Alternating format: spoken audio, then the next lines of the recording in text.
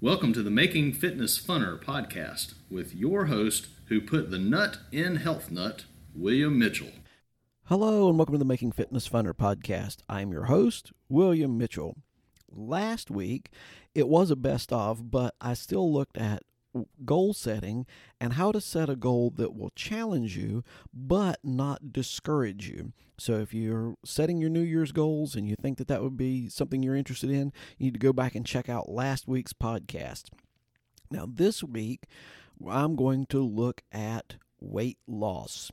The most popular New Year's resolutions for 2023, 52% said they wanted to exercise more, 50% said they wanted to eat better, and 40% said they wanted to lose weight.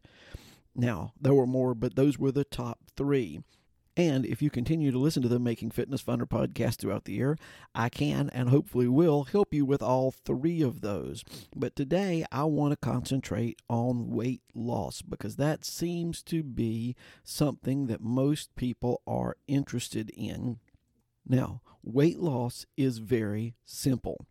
You simply eat fewer calories than you burn. If you burn more calories than you take in, you're going to lose weight. It's that simple.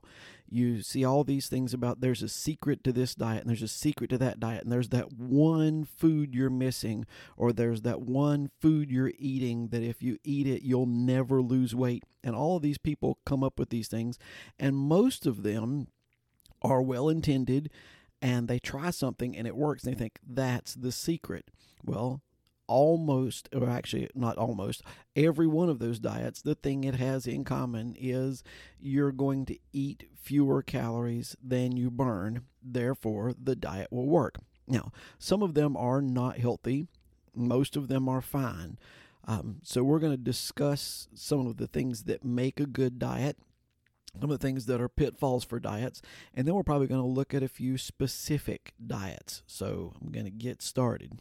I would say the first major thing to look at whenever you're trying to decide what kind of eating plan to use to reduce your weight is, does it affect my overall relationship with food? Does it make certain foods out to be bad and certain foods out to be much better? Now, in reality, there probably are some foods that aren't as good for you. I'll pick on Doritos because they're one of my favorites. They're probably not that great for you compared to fruits and vegetables.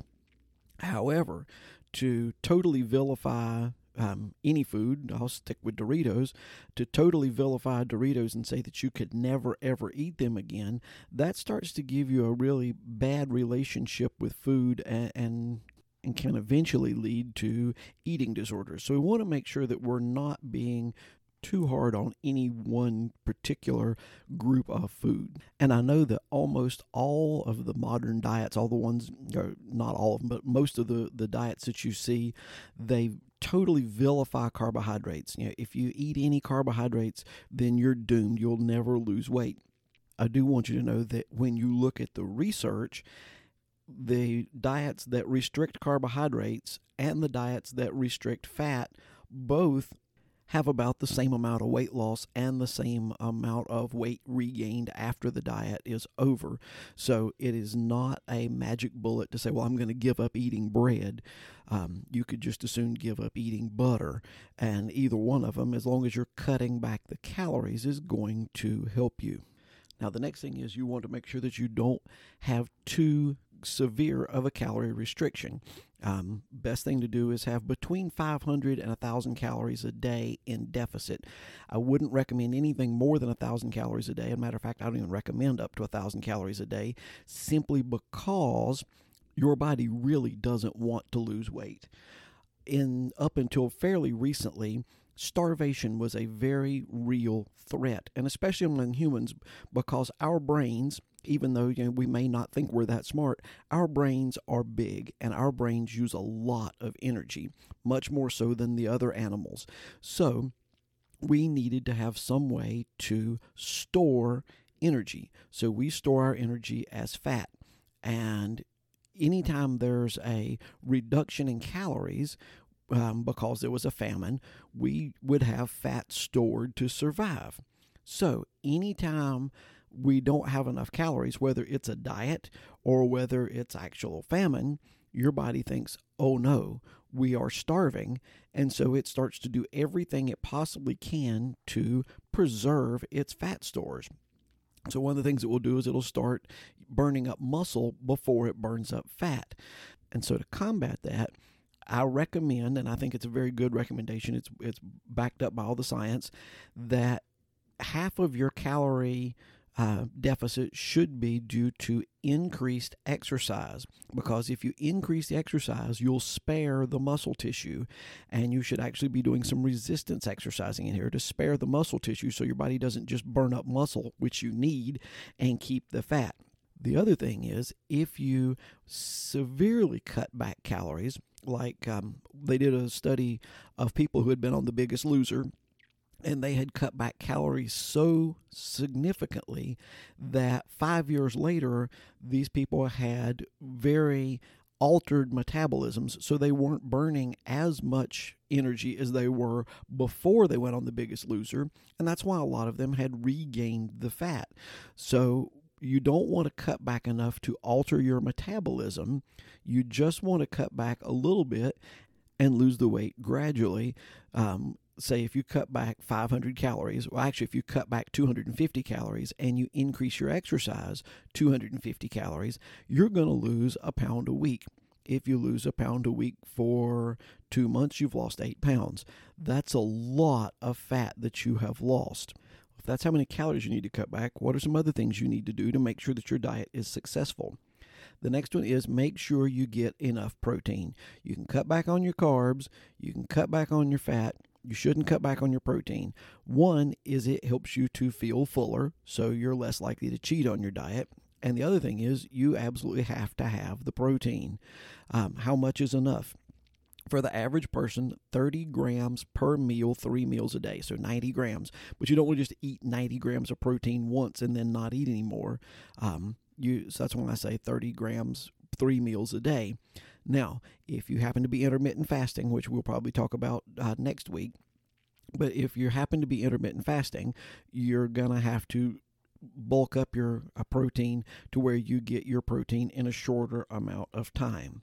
And the last thing to make sure your diet is successful is you need to make sure you're getting in plenty of fruits and vegetables, because as you cut back the amount you're eating, you also cut back the amount of nutrients you're getting in, and you're not going to get in enough vitamins and minerals, and that can cause a problem. Matter of fact, that can even help slow down your metabolism and prevent weight loss.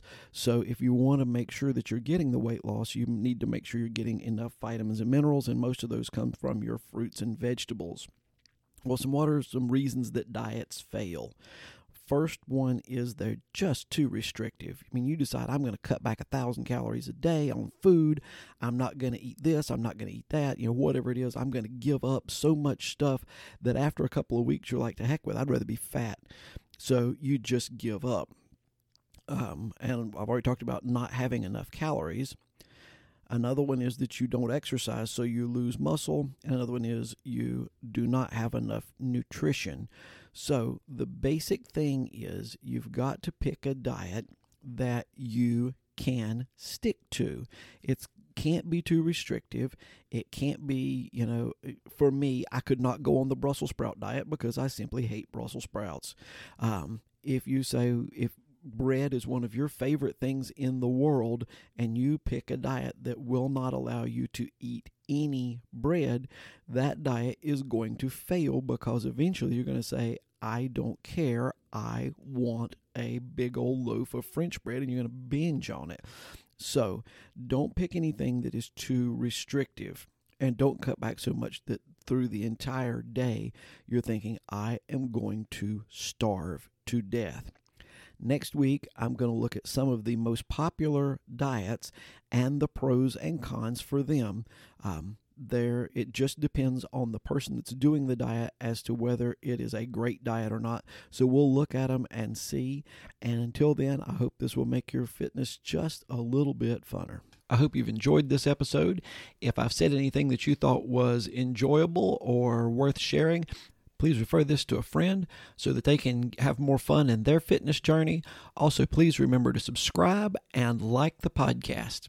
As always, I'd like to thank One Accord for the bumper music and Paul Sink for the great intro work, and I hope you'll join us next week as we try to make fitness funner.